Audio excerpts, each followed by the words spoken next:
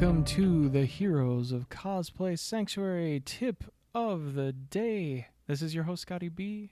This is a limited series running between seasons to offer you tips and share out thoughts on topics inside of the cosplay industry.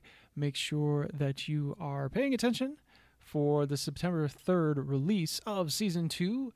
Cannot wait. No, we are not bringing them all out at once. It's not like Netflix. It will be once a week.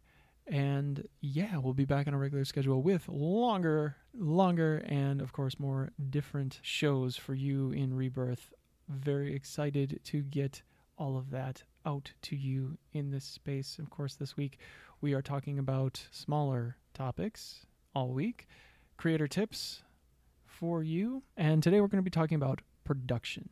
So my question to you is to ask yourself what you are exactly what are you producing? It always goes beyond the cosplay itself, and I find that it does. Are you producing videos? Are you producing podcasts, photography? Are you designing? Are you an artist? There are so many creative elements that make up the brand itself. It goes far beyond the cosplay that you create. It's how it's presented. It's what you put into it. It's where you put it. It's how you decide about. There's many choices and many options for what you put into your brand, your fandom, what you create online, what you want to create online, and understand that it does not have to be movie quality from day one. If you're not a professional actor, if you do not have hundreds of thousands of dollars in production capacity available to you, or you can just crank out fan videos, fan films, and get a lot of attention, and you have a marketing firm that just crashes that into social media and online and can generate thousands, if not millions, of impressions of your work with the money that you throw at it, because that's really what it boils down to. It's either what the algorithm allows you to do, and it's where that production value has the most impact. Whatever level of production that you choose to clearly communicate to your audience does not diminish your message and is still your style, is perfectly fine.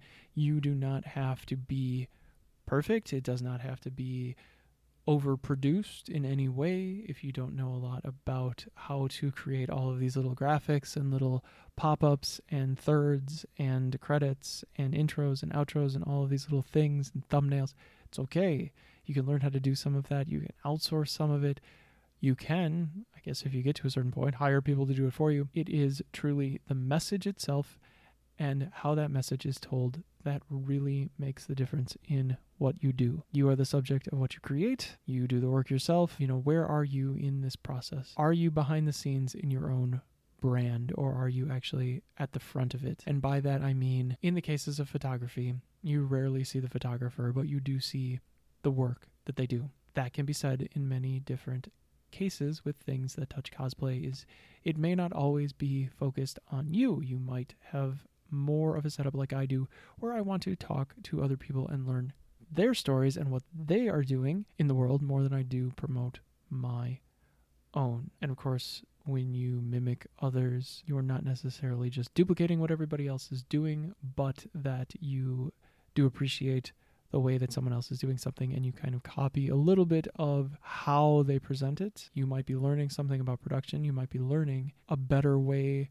to present that is more effective for your audience, or you might just get inspired and have a better idea of how to create what you want to. And of course, you can look up more information on it by having those examples in front of you. Just trying to duplicate something that's already there and trying to do exactly what other people are doing isn't going to give you the result that you want. And why is that? Because it isn't you. You're not producing you. You're producing a copy of something else, or a copy of someone else that you want to be them. So you produce exactly the same content, and you hope that you gain that attention. Going into cosplay production means picking a medium that you want to be a part of, whether that's audio, video, or the written word. I would probably not start doing every single thing at once. I wouldn't start putting everything out on all platforms all at once. Pick your platform, pick your content medium, and what fits best with those two things. And of course, if you have a website, that helps a lot too. If you're building a website, or you can create a lead page or anything like that, something that's yours and you have control over it, that's a good place to start. Keep production where you believe it should be, a minimum viable product, a minimum viable option. This is Scotty B. Once again, thanks so much for listening. I'll talk to you tomorrow. Bye-bye.